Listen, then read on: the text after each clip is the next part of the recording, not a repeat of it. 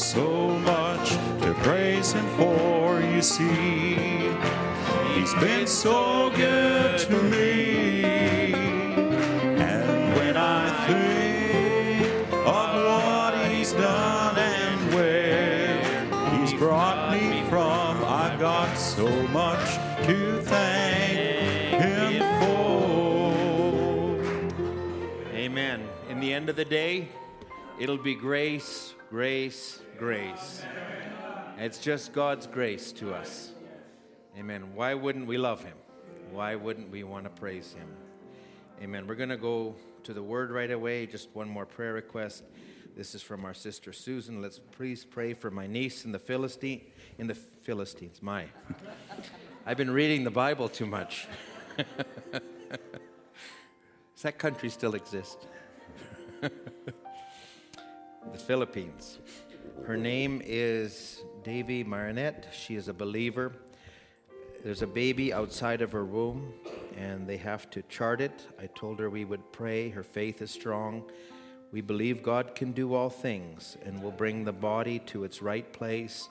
I believe God already did something. It did everything for us.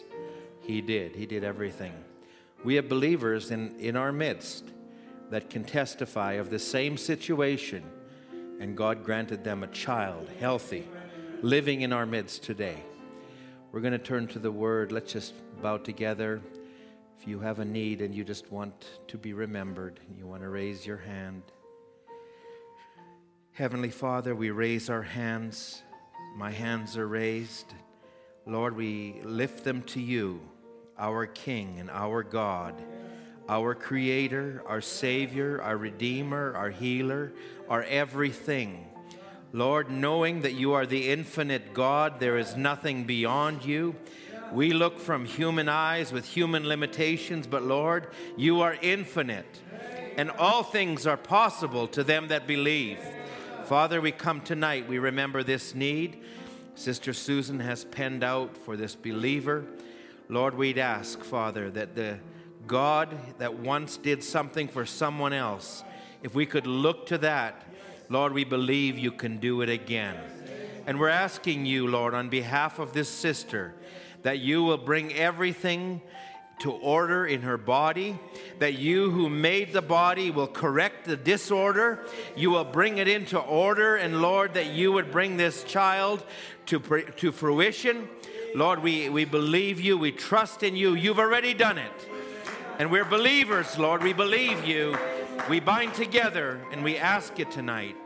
Father, as many hands were raised, many needs in our midst, but Lord, we're believers. We've come together tonight, Lord, not just to talk about the word or talk about a historical God, but a living God, a God who can bring faith tonight, Lord, for every situation. Father, you are the word, and you declare yourself to each and every one. We want to invite you, Lord, forgive us our shortcomings, overshadow us tonight, Lord. And may, as we open the Bible, that you would come and speak to us. Look beyond the human vessel, the human frame, Lord, beyond our natural ear hearing, and may the spirit of revelation be upon us. Lord, you know every need, every situation. We give ourselves to you, and we ask now you'd have your way in our midst. In Jesus' name, amen. Thank you to the musicians. I'll invite you to turn in your Bibles to the book of Hebrews chapter 6. Good to be in the house of the Lord again. We appreciate the Spirit of the Lord that was with us on the weekend. We thank God that He is still the one that walks in the midst of the 7 golden candlesticks. He held the messengers in His hand, and He holds us in His hand. And we thank God for the ministry that He uses, and we appreciate the Lord using our brother Aaron this weekend. And I just trust that we can, when we say thank God for opening the book, friends, we are hearing things that past ages have not heard. And not just naturally, but it's unfolding to our hearts. Whatever picture I had of God when I first was saved has been expanded, has been expounded in my heart, not just in my head, in my heart. And I love Him more today than I've ever loved Him. He means more today. Hebrews chapter 6, if we would start the reading from verse 7. We've been drawing from the book of Hebrews. We're going to do that again tonight. You know what? I put the wrong one down for the wrong phrase. Let me just see if I've got.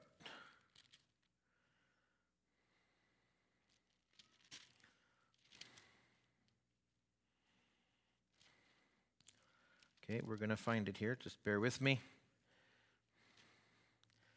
I wrote something right here somewhere.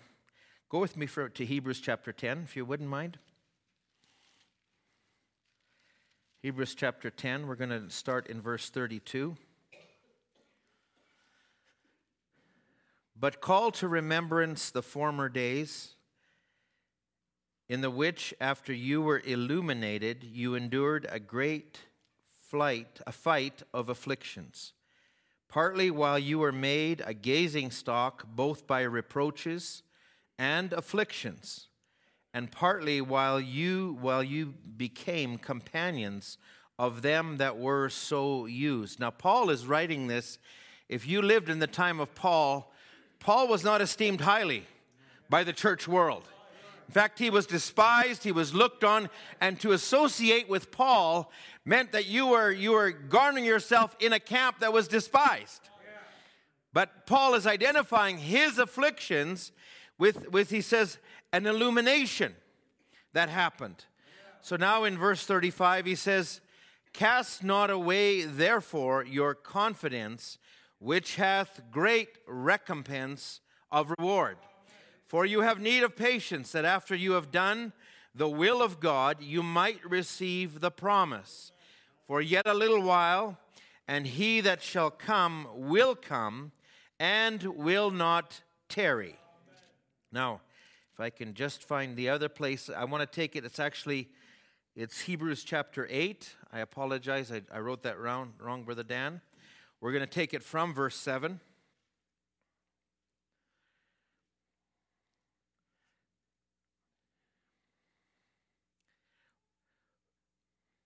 Paul begins to speak now. He's talking, for if the first covenant had been faultless, then should no place have been sought for the second.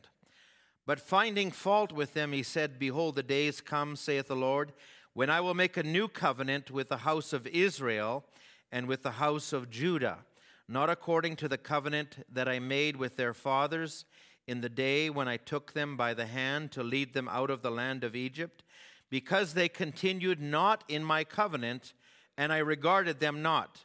For this is the covenant I will make with the house of Israel after those days, saith the Lord. I will put my laws into their mind, and write them in their hearts, and I will be to them a God, and they shall be to me a people. And they shall not teach every man his neighbor, and every man his brother, saying, know the Lord. In other words, we can come and say, which church do you go to? This church. Oh, they believe that. You must believe what the church believes. No, we believe what God has imparted to our hearts. We have a standard, a doctrine, but the reality of the doctrine can only be made real by revelation. And only God can do that. Verse 12, for I will be merciful to their unrighteousness, and their sins and their iniquities will I remember no more. In that he saith, a new covenant, he hath made the first old. Now that which decayeth and waxeth old is ready to vanish away. God bless his word. You may have your seats. I would like to speak tonight on the amplified covenant. And if I can use the word amplify, it means to increase in volume. You ever pull up beside a vehicle and they have amplifiers in their vehicle and they're playing something you don't like? Even so much that when you roll up your windows, your car is still shaking? That's to amplify. Now, that's not the kind of amplification. We're not just trying to amplify in volume, but we want to amplify in and expound in a greater way. It also says amplitude is to amplify, or a more marked or intense personification of. In other words, to enlarge, the root word is to enlarge or to expand or to bring to a greater realization. So we have a covenant, an amplified covenant, that I want to just expound on. God has always been God. Of his kingdom, the Bible says there will be no end. He is the great eternal being beyond all human comprehension. He was Elohim, the self-existing one. God, he wasn't even known as God. There's no theologian, there's no Bible scholar that ever used the language that was used by God's prophet in this last day. He was Elohim, self-existing one, and before he was not known as God, for God is an object of worship. So, as Elohim, self-existing object of worship, he created angels and seraphims and cherubims, and they began to worship him, and he began to be known as God. He also created man, and he created creation. And creation all speaks to the glory of God. We took that in a subject here about a week and a half ago about the rise of the King of Glory, and how all of creation is there for his pleasure and for his glory, and so that we may worship him and recognize him to be God. And so he was known in that manner. Now man was finite, and in a finite being could not comprehend the fullness of the eternal God. So God, in the beginning, and man was created in the image of God in Genesis 1, and Adam had the mind of God. So he would understand the nature of God. He would have faith in God. But yet his earthly frame, Genesis 2, the flesh man that he walked in, limited his ability to comprehend and fathom the glory and the greatness of God. It also limited him in the senses. There was things that were reserved for Adam in Eden. There was 2 trees in the Garden of Eden. There was a tree of knowledge of good and evil, and then there was a tree of life. And the prophet would expound on that and say these trees really represented people. And Adam had a right to the tree of life. Adam would have come to that tree of life. It was reserved for him in a certain time, in a certain season, that he could come and be a partaker of the tree of life. Now, there was also a tree of knowledge of good and evil, and that tree was also representative of a person. And they were told under a commandment not to partake of that tree.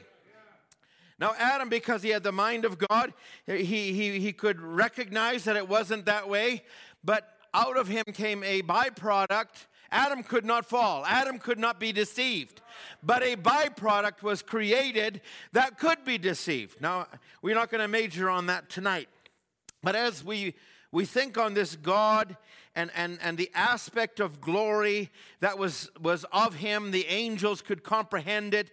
They could only bow in his presence and glorify him. But it would only be known through the unfolding of time, the great eternal purpose that God had in his mind. So he would project more of his glory through time into his relationship with man.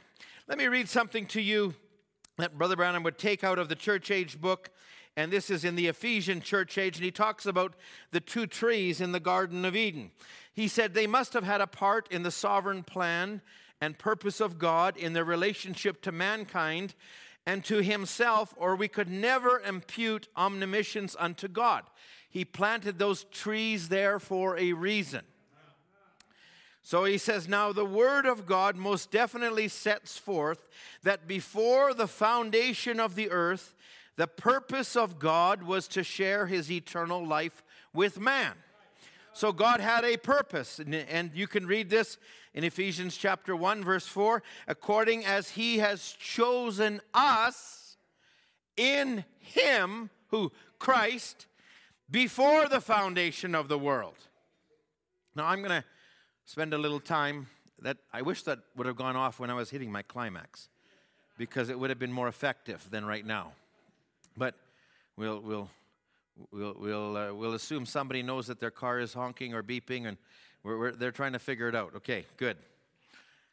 So, can't believe that the devil would get into mechanical devices like that.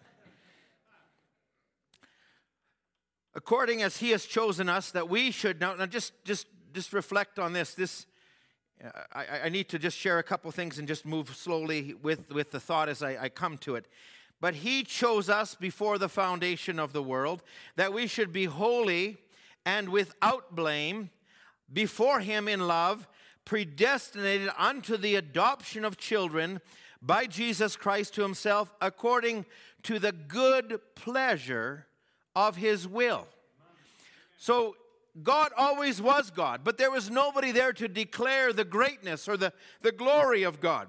The angels could declare that glory in part, the cherubims in part, but yet there was hidden part to all of God's plan, and it was known in his will and in his purpose, and it always was there.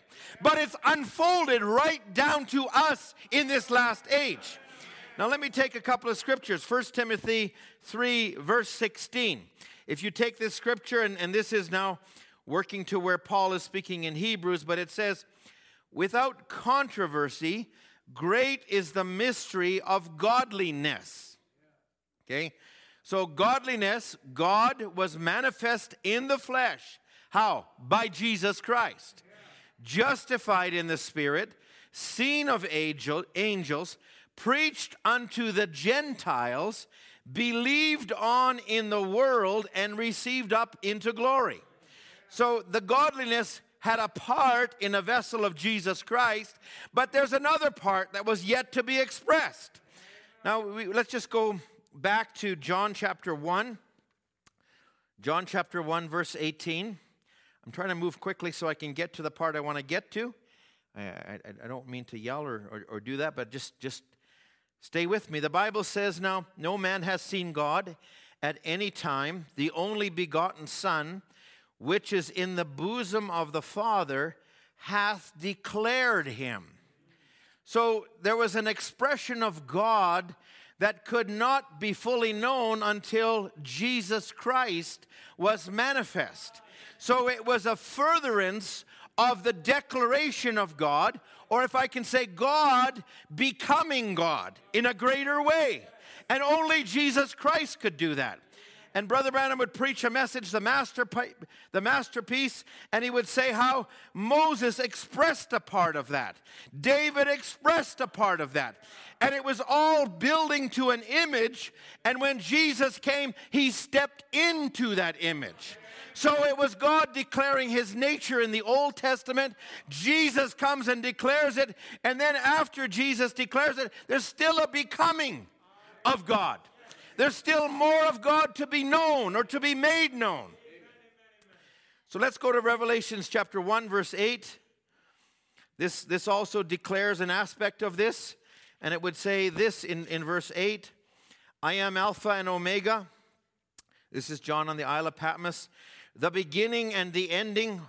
The Lord which is. So which is. He's right now. And then he says, and which was.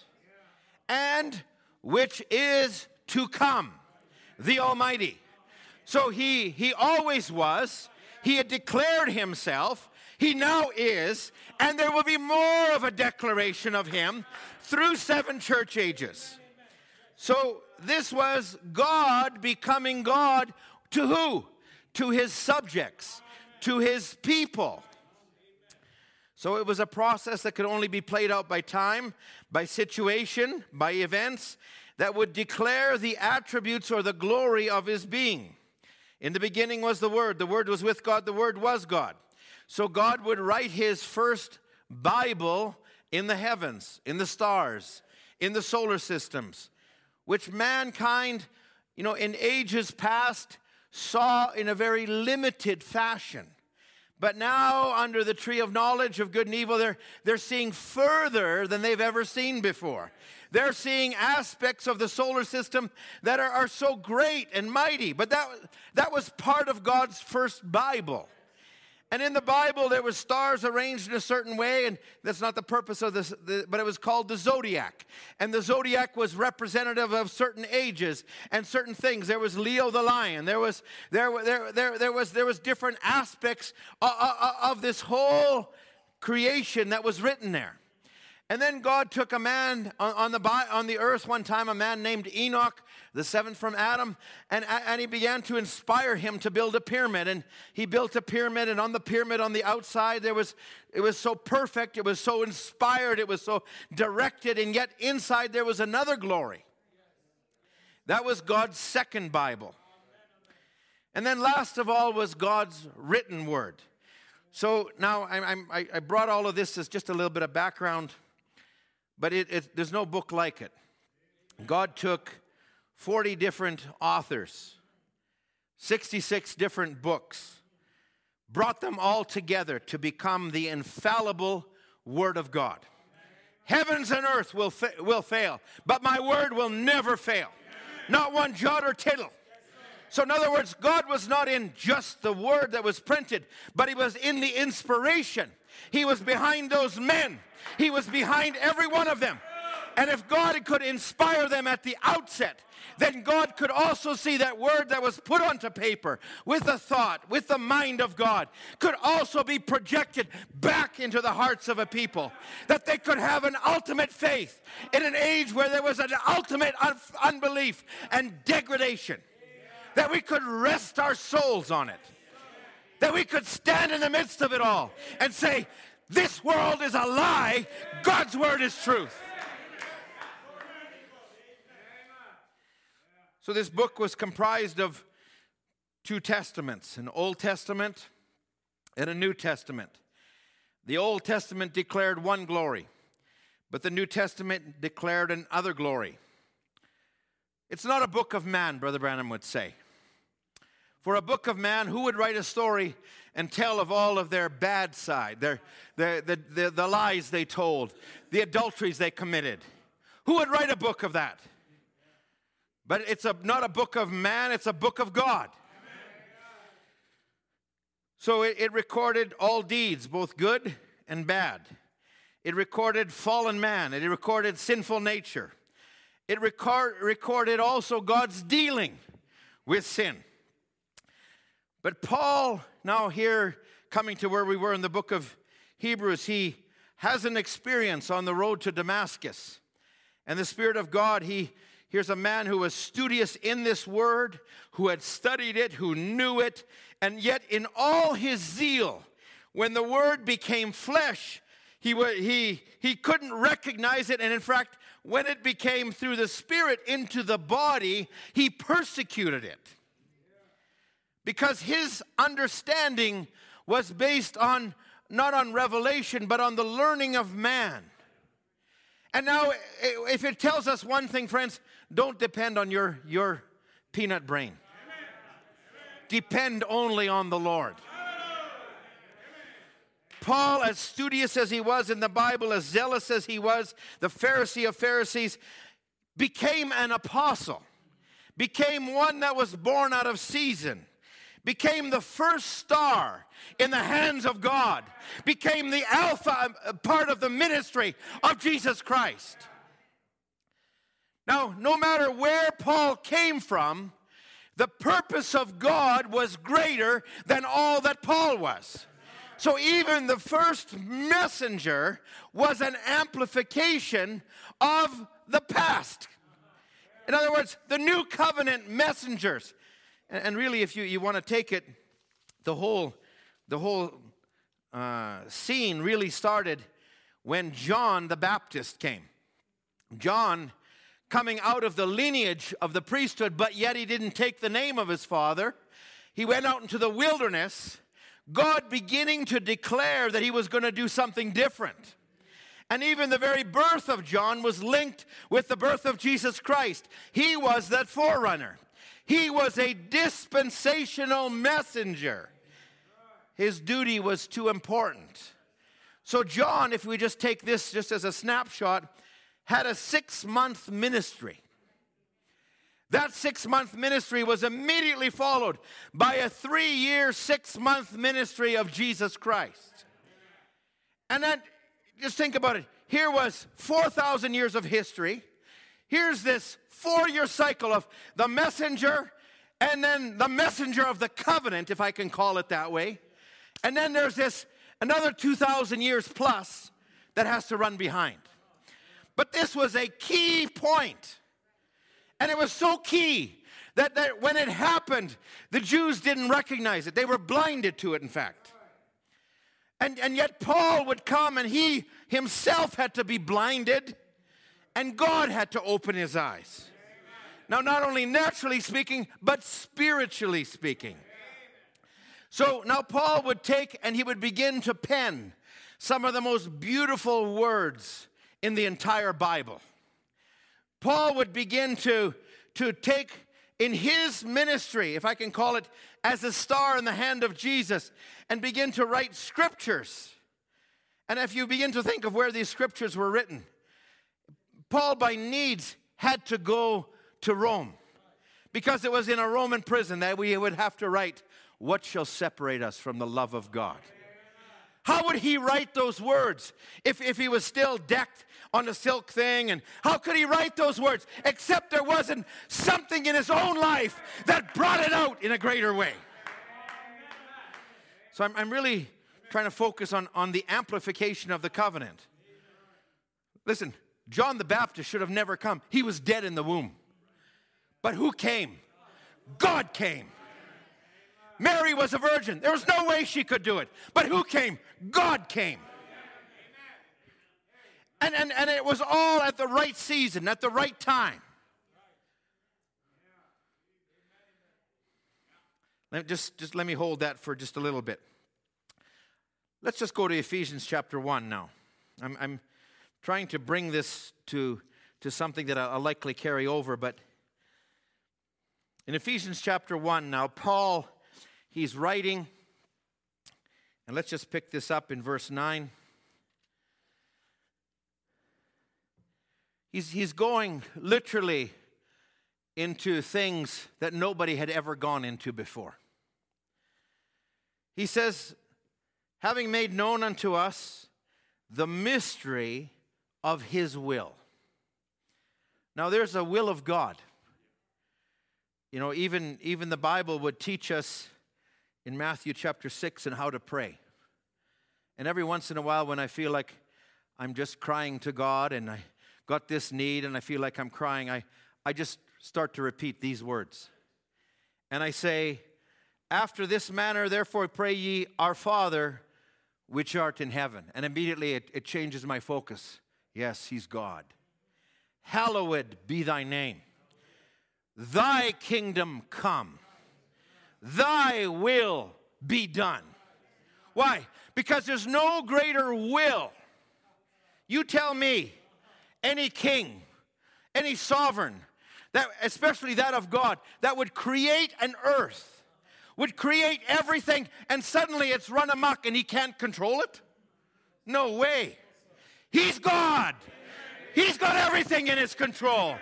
He knows exactly what's happening. He knows what's happening in our life. Your will be done. And he would say, thy will be done in earth as it is in heaven. So, Lord, you've got a plan. And, Lord, your plan is for my benefit. It's for your glory. You're going to work it out. I don't understand it. Lord, all these things in my life, your will overrides it all. It supersedes it all. I don't care how many political leaders rise with different programs and rights.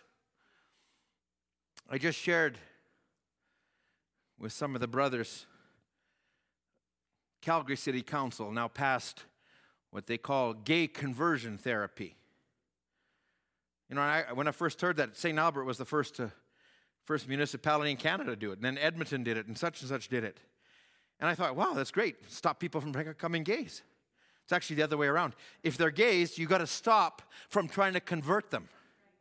And it actually has wording in the Calgary Declaration to use any type of spiritual interaction, I'm not using the word correctly, but it has any type of spiritual interaction, would be against the law and subject to fine and imprisonment. Now you tell about a Sodom law. There's a Sodom law for you. Your will be done on earth as it is in heaven. Give us this day our daily bread. Forgive us our debts as we forget our debtors. Lead us not into temptation, but deliver us from evil.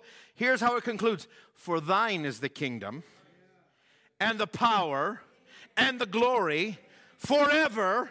Amen. Long after the glories of this earth are past, the glory of God will continue and continue and continue and continue. So God is a creator. He had a purpose. He had a plan. And he can execute that plan. He has a perfect will and a desire. There's no king like him. You know, there's no devil that can come and interrupt his perfect will. Only God could allow it. That was proven when the devil wanted to have his way with Job. And he comes and he has to ask permission to lay his hand on Job.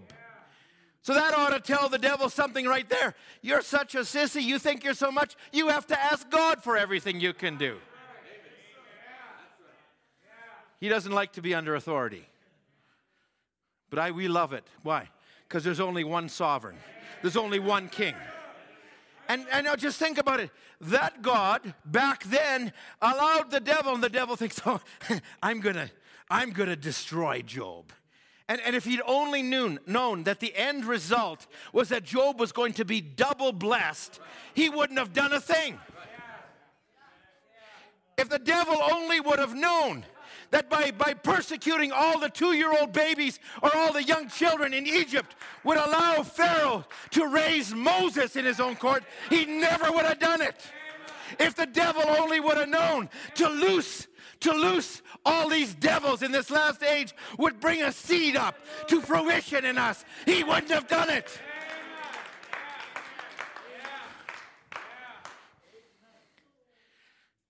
Thank the Lord he allowed a few catfish in the pond. If you remember where that was. So Ephesians, just back in Ephesians chapter 1, verse 9. Having made known to us the mystery of his will. That's a whole message itself. According to the good pleasure which he purposed in himself. Now, God didn't call down all the angels and say, listen, what do you think we should do here? This is what I think. Let's have a vote on this. No, he just took a vote with himself. Me, myself, and I, we voted. This is what it's going to be.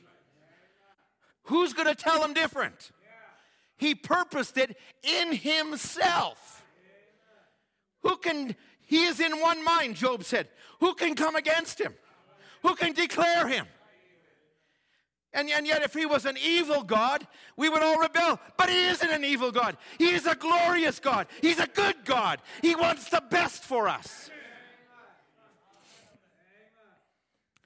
His purpose will never be defeated. He will be God. He was God then. He was God in the middle of the Bible. He'll be God at the end. Verse 10. That in the dispensation of the fullness of times he might gather together in one all things in Christ, both which are in heaven, which are on earth, even in him. Every one of these verses could be sermons in themselves. His purpose will never be defeated. What started out in the Garden of Eden, and it looked like God had it all, and looked like Satan came and marred it, and man fell. There's 4,000 years. Here comes Jesus in the middle, and he comes, and it looks like he even is defeated in his earthly purpose. But if the devil only knew that him going to the cross, spilling his blood, was going to pave the way for many other sons and daughters, he never would have done it. And through a period of time at the end, God would gather together all that are his. Nobody's going to stop him. He's God. So in verse 11, he says, now in whom also we have obtained an inheritance. I'll tell you what, whatever you gain on this earth, it was just, 2 weeks ago? A big basketball star worth $500 million, 41-year-old, everything to live for, gone. Today, I heard just a news clip, some Hollywood legend lived to be 103, full life. What's he got now? Just 100 years. What now? And friends, we can live whatever space we've been given. This little time. And then there's an infinite inheritance. It's beyond comprehension. We have obtained an inheritance. I'll tell you what. The Bible says you just give a glass of cold water and there's a reward attached to it. You give a compliment. You encourage someone. There's a reward attached to it. Not because of what you did, but because of what God purposed in you, what He's doing through you will come back on you. It's you yielding, God doing it, and He rewards you. Why wouldn't you want to do it? Blessed is the man to whom the Lord will not impute iniquity. In whom we have obtained an inheritance, being predestinated according to the purpose of Him, who worketh all things after the counsel of His own will. There it is again. Who's doing this? Is this the devil that's got control? No. The Bible says He worketh all things after the counsel of His own will. You know, a brother had indicated to me on a biography of Luther, and I've just been reading it. You know, we take things like Luther just came and said, the just shall live by faith. When you go into the details of it, Luther, what he came out of, how he was in the monk, and how he was bound by that system, and yet how the events that transpired. Did you know that today you can go to the Vatican and you look at St. Peter's Basilica? It actually started to be built in the time of Luther. At the same time, God was about to build and to restore, starting with the reformers through justification. So the devil was building something there, but God was starting to build something. And so because the Catholic Church wanted to build it, they had what they called indulgences. They'd sell special gifts to get people out of purgatory, and they would do all of this to raise money for the temple. Luther lived in a place where this man came. He was a priest called Tetzel, and he sold indulgence. It so stirred up Luther that he couldn't take it. Now you think the devil was having his way because of all this. In fact, it was stirring something up in God's seed. Don't think for a moment the devil's in control. God's in control. The covenant is only amplified. Who worked it out that he came this way? And then there was a monarch that Luther was under in the county of Saxony in Germany, who didn't want anything to do with that guy and who protected Luther, probably from certain death. And at the time when Luther took his famous "Here I Stand," you know, this is exactly almost 500 years ago. That coming up in 2021, that's the time that Luther nailed his thesis to the wall. And they actually say it wasn't even that he nailed it, he gave it to somebody who maybe pasted it on. It was done so simply. And then there's Wesley. Here's Wesley sitting there, and he's with Moravians, he's over here, he comes into a meeting, and he said, my heart was strangely warmed. God works in such simplicity. Friends, everything's working for good in our lives. You might think everything's wrong. I'll tell you, Brother Aaron was ministering on Sunday morning, and we were just like hanging from the rafters. And then he preached Sunday night, and we were all like going, oh God, I failed you. I've messed up. No matter how much you mess up, no matter what you do wrong, God's greater than all of that. God's purpose will never be defeated. His purpose is greater than your problem. His destiny is greater than your dilemma.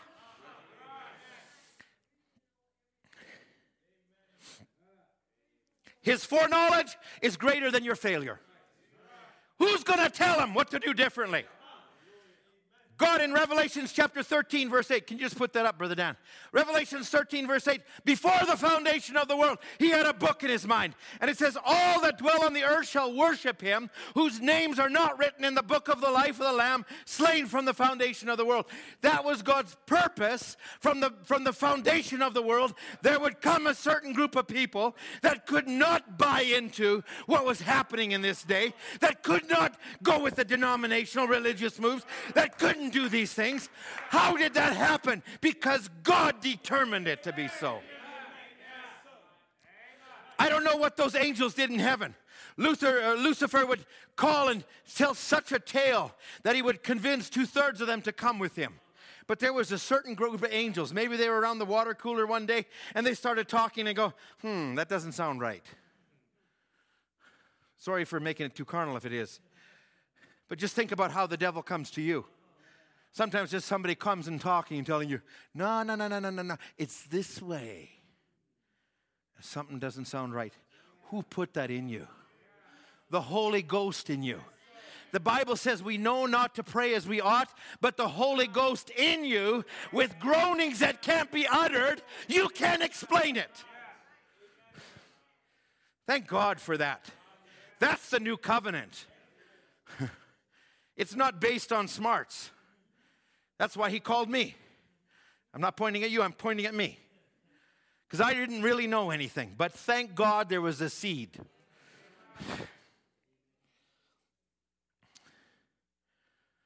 That same God could say in John chapter 17, verse 12,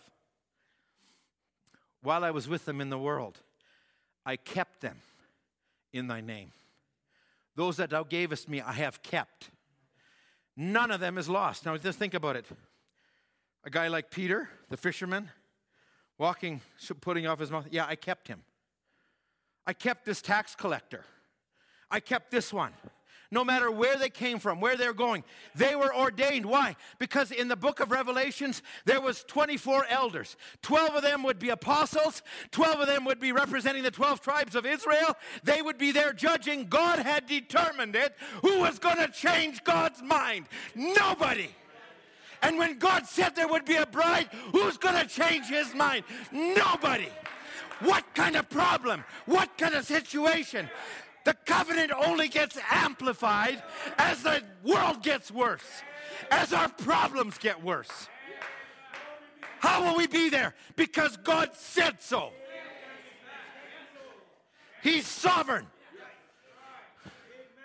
Who's going to tell him how to run his show? You take a list of your life.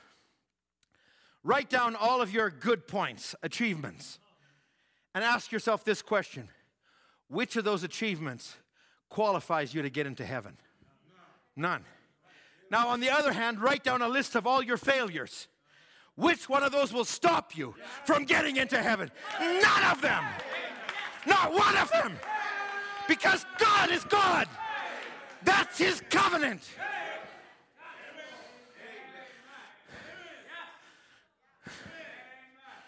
The devil's a liar.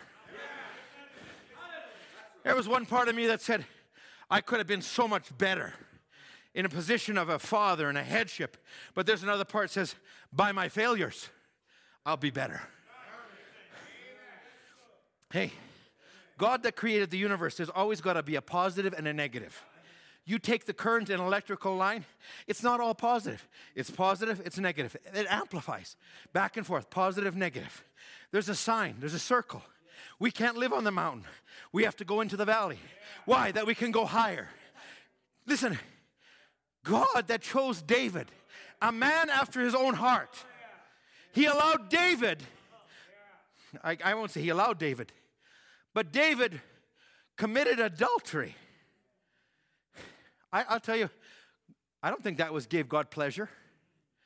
But God allowed that to happen because he knew the next part. That David would pen Psalms 51. And he would begin to declare, I was born in iniquity. I was shaped in sin. And he knew that down the road, somewhere, somebody would read that scripture and they would take heart when they failed, when they came short, and God would amplify that and use it for his glory. He would also use it to protect us from going down that road. That same God also purposed that they'll come from David as another son to follow him. And out of that relationship with Bathsheba, there was another child born named Solomon. Now I'll tell you who can declare that God can change his mind. It was God's purpose.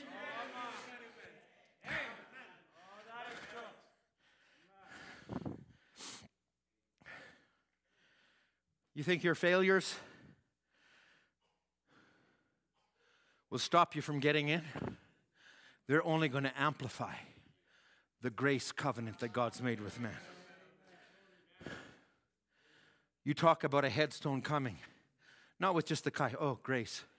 No, grace, grace, grace. You talk about what Paul said to trust in the end for the grace that is to appear to you at the coming of the Lord Jesus Christ. You talk about God working everything for your will. Let me just share this.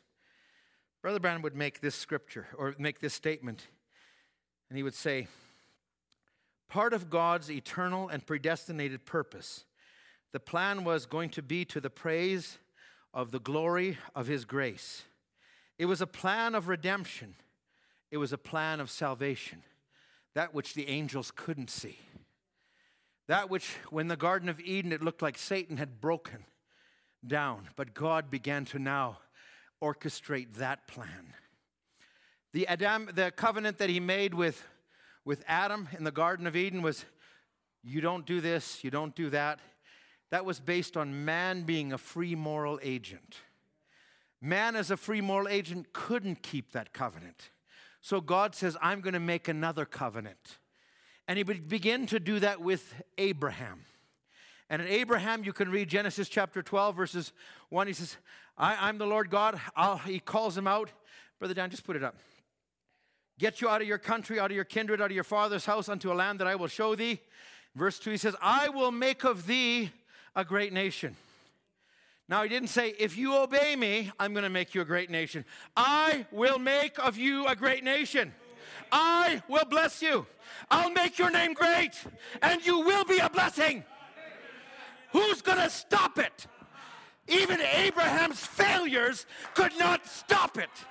It was the beginning of a new covenant that he was going to show through the Old Testament. Now, we read the Old Testament. Abraham never did that. He lied. He didn't do any of that. Look at what Sarah did. She disbelieved. Look at how she brought Hagar into the picture. And look at how Ishmael came. I mean, what a mess. And God says, no, I got this. It's all under control. I'm not going to stop this from hindering my purpose. And now under the inspiration, Paul comes over in the New Testament and he reads that account. And now he's reading not through a scribe or a Pharisee that had learned the scriptures, but under the inspiration of God. He reads it. He says, Abraham, he didn't stumble. He didn't at all in any way stagger at the promise. And even Sarah. Why? What's he seeing? He's seeing Christ in the whole picture.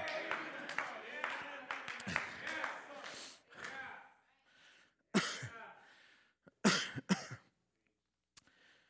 sovereign God. I'm glad he's in control. I'll tell you what, when this is all written and done, I don't believe there's going to be any preacher. I don't believe there's going to be any man that's going to stand up there in between you and God. We'll all be on our knees. We'll all be worshiping the King of Glory. We'll all be praising him. Why? It's him in us that worketh all things to our good.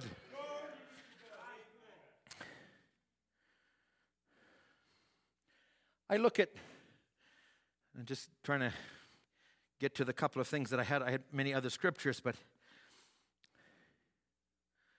Ephesians would say in verse 1, and I'm just going back to it in verse 9, but it says, or verse 11, He worketh all things after the counsel of His own will.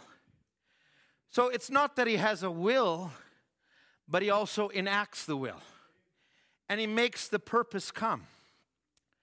Now, even when Jesus came on earth, it was so ordained by God that Mary happened to be seeing a man named Joseph. And Brother Branham would talk about this in Mary's belief and different ones, how they would come and discuss their future plans, they're engaged, and then how one day she came to him and said, an angel appeared to me, told me I'm going to have a son. And Joseph tried so hard to believe that. And you know, Joseph being a just man, he was minded to put her away. But somewhere in heaven, there was God. And He said, I see what Joseph's going to do. Gabriel, you go down there. You talk to him. Maybe He sent him a vision. He sent him a dream. And he went down, and the dream began to be real to Joseph. And he said, fear not to put away Mary, thy wife, for that which was conceived. So who is working all things? And while He's working that, there's a Herod rising up who says, I'm going to put a new carbon tax in. And everybody's, sorry, did I say that? How did that slipped out? That was my inside voice. So I'm going to put a new tax in, and I'm going to send everybody to their home country. So who's running the show here? And it looked like God had this. He had to come from heaven. He had to come and work down here. He had to come and work down here. But it was all working according to His plan.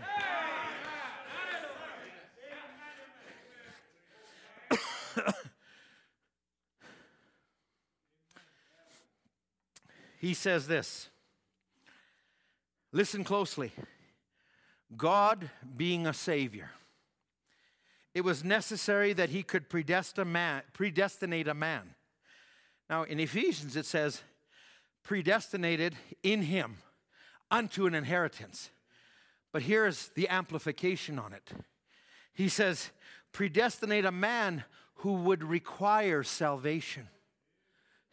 For what purpose? In order that God would have reason, Himself would have reason and purpose of being. In Him, I wanted to be a healer. In Him, I want to save my people from their sins. In Him, I want to fix their problems. In Him is the answer to all we have need of. Listen, religion isn't about how good you can be. That's a byproduct of having a life lived with God. That comes as a result of walking with God. That comes out of repentance. Your repentance doesn't qualify you for some entitlement, but just to have fellowship with Him, to have Him inject Himself, that changes the dynamic. Paul Harvey would be famous for writing and telling a story in such a way. He would start it. He was famous for being known as such and such happened. And now, after this commercial break, I'll come back for the rest of the story. I guarantee you, not too many people turned off the radio without hearing the rest of the story. Because, I'll tell you what, the devil doesn't want you to hear the rest of the story. The devil doesn't want you to hear what God still has in plan for you. The devil doesn't want you. The Bible says, be patient, wait on the Lord, and He will make it known to you. The devil wants you to run, wants you to hide, wants you to work your own salvation, but God wants to deliver you. The God that delivered the Hebrew children is the God that wants to amplify Himself to you.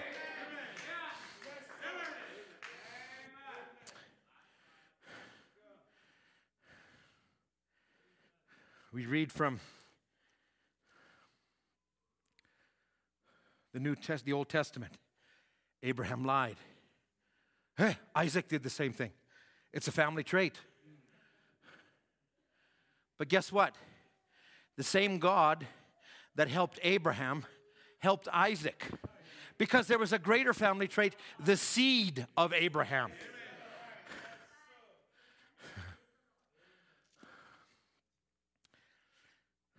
Brother Branham would say this. There is a perfect will of God and there's a permissive will of God. He talks this in a number of different scriptures, but he talks about it from the very beginning of the message. If the people won't walk in his perfect will, he will let them have a permissive will, and you can walk in it. And he says, he would bring up the story of Balaam. God comes to Balaam, and this is in a message, Does God Ever Change His Mind About His Word? 1965, in April 18th, and he begins to speak on this. And he says, Balaam came to God. He wanted an answer because Balak had hired him to curse the children of Israel, and God tells him, don't curse them. And so Balak, he just goes back, and it looks like he did the right thing. It looks like he goes back, and he tells him, listen, I can't curse them. God told me this, and he says, just wait another night. I think once you know the will of God, shut that thing off and get going. But you know what? And this is an extreme example, but in our flesh, we've done that sometimes. We've lingered a little too long. I was talking to a brother, and we were just sharing something just about how we need to safeguard our lives. Brother Branham put a cross up in his car. And we think, oh, that's just a symbol. It's a crucifix. He says, no, the angel of the Lord told me to do it. He said, because you were looking a little too long. Huh? The prophet? The prophet. And now, what about us? And we say, Lord, protect me. God can give you a level of protection. I can tell you right now in my life, there's a lot of things I got into I wish I never would have. But I can point back to certain situations where I should have gotten into it, but something stopped me. I'll tell you what, I had a mother who would not let go for me. I would be out at a party. I was having a great time with everybody. It was going strong, and people were coming. It was this. And all of a sudden, inexplicably, it stopped. Everybody left. I'm going, well, that's a drag. Yes, I better go home. Got home about 2:30. Here's my mom in the living room praying. He says, I woke up and you weren't home. About half an hour ago, I started praying. The party broke up right about that time. You talk about God putting people in your lives. Sometimes somebody gives me a call and I say, Lord, is that you? Somebody drops a quote, shares some, is that you? He worketh all things. He's trying to bring us into his perfect will. We don't always walk in it. Brother Branham would say, even of himself, there's a way that God wants to operate this gift. Now, this is just his permissive will, this way. He was talking about a miracle line. He says, I have to beg and pray and cry before he comes, and it forces me into it. But when I see a vision, and it's him working, and it's God's perfect will, he just moves in, and it's not me. And I'm out for 2 hours. It sends me to different parts of the country and different places, and every time it's perfect. And he says, call out diseases, and he says, how often he walked in the permissive will of God. But then he says, like the time he was in South Africa, and he wasn't supposed to go there, he was supposed to go to India first, and he says, and he tells all the brethren, he said, thus saith the Lord, God told me to go ahead with you, but it's his permissive will. And it'll never be successful. God told Brother Branham to walk in his permissive will. Paul was on a ship one time, and he tells the shipmaster, don't go. I perceive that there's going to be a lot of trouble ahead in this journey. Who are you? What's your sailing experience? Show me your nautical charts. No, God told me. Dismisses him. What happened? They get into a storm. God's permissive will. But in the middle of the storm, because God had a purpose, he was going to bring Paul to Rome. Paul had to write the scripture. He had to be there because God had already told him. Friends, when God comes and he declares something, it's got to be that way. And Paul, I don't know if it was in a vision, but he says, don't worry, Paul. You've got to appear before Rome. I believe in the middle of that ship, Paul was in the middle of that ship, and he's going, I know God told me I've got to be there. These waves are awful big. This is looking really terrible. But he keeps praying. He keeps praying. And an angel appears and says, Paul, don't worry. There won't be one life lost. And Paul, in the middle of all of it, comes on the ship. Don't worry, guys. Not a single life will be lost. And the ship captain goes, oh, there's that nautical guy again. Like, doesn't he see? He says, no. And he says, abandon ship. No. You got to stay in the ship. Oh, if God is in the ship, His purpose is in the ship, you don't have to worry. They might lay off everybody around you, but if God has a place for you, you're safe. And if they lay you off, God's got another place. Why? Because you'll be there. God promised He'll be there.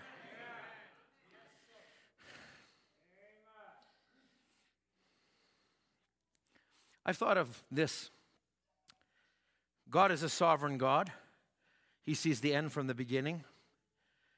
And here's one time Moses going down the road. He's going to Egypt to take over. And God was angry with him. Now, why would God get angry?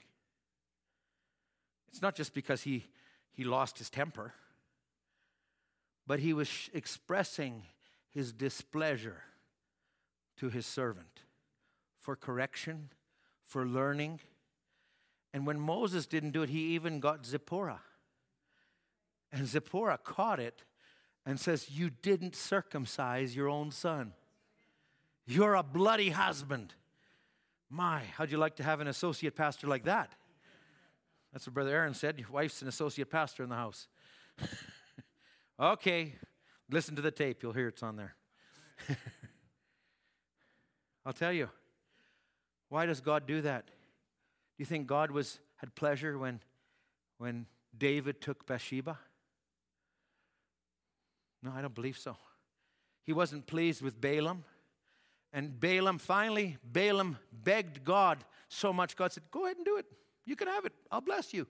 You'll have prophecy and everything. And he prophesied, except it didn't come out the way he thought. It came out to glorify God, to glorify His, to fit God's purpose. And yet that wasn't the end. That's a whole message in itself. I won't go any further.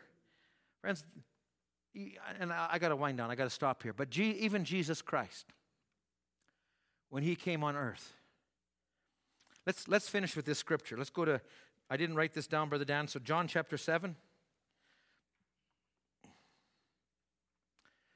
This is verses 1 to 8.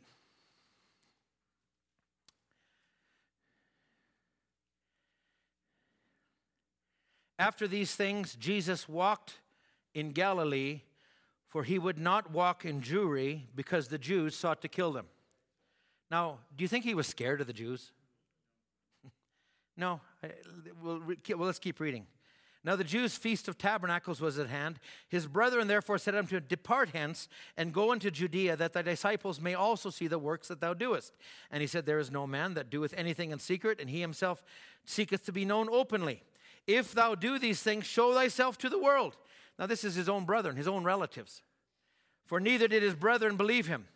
Now here's Jesus. Now he answers this situation. Okay? Verse 6. And Jesus said unto him, my time is not yet come. I didn't get into this part of it, but there's a timing of God. He says, but your time is always ready. The world cannot hate you, but me it hateth, because I testify of it, that the works thereof are evil. So now he's telling him, there'll come a time will hate you when the Spirit of God comes in you. Because there's a spirit in the children of disobedience, and there's a spirit in the sons of God. Now he says, you go up to this feast. I go not up yet unto this feast, for my time is not yet full come.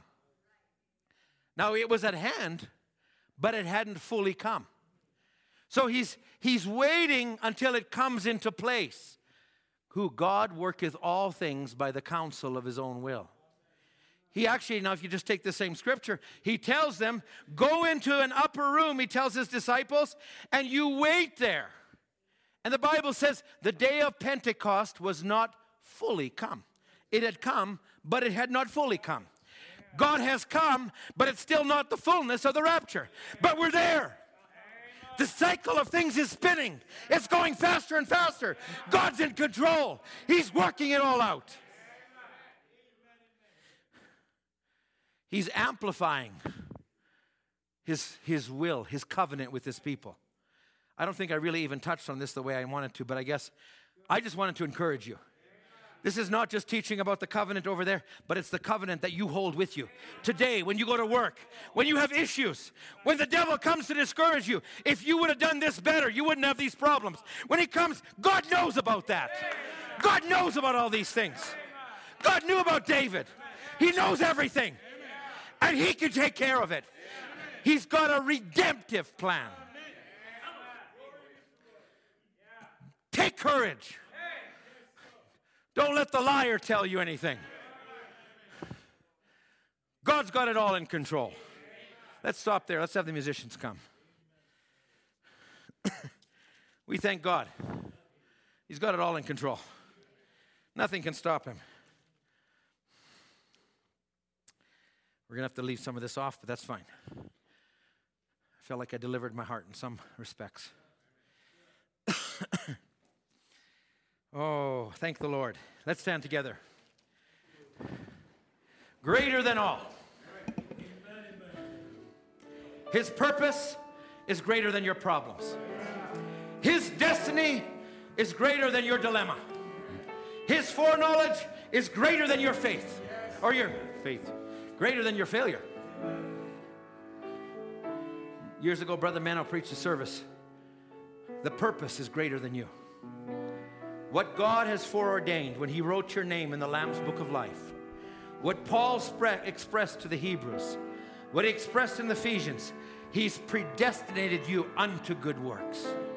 He's predestinated you to an inheritance. Not just over there, but in this life.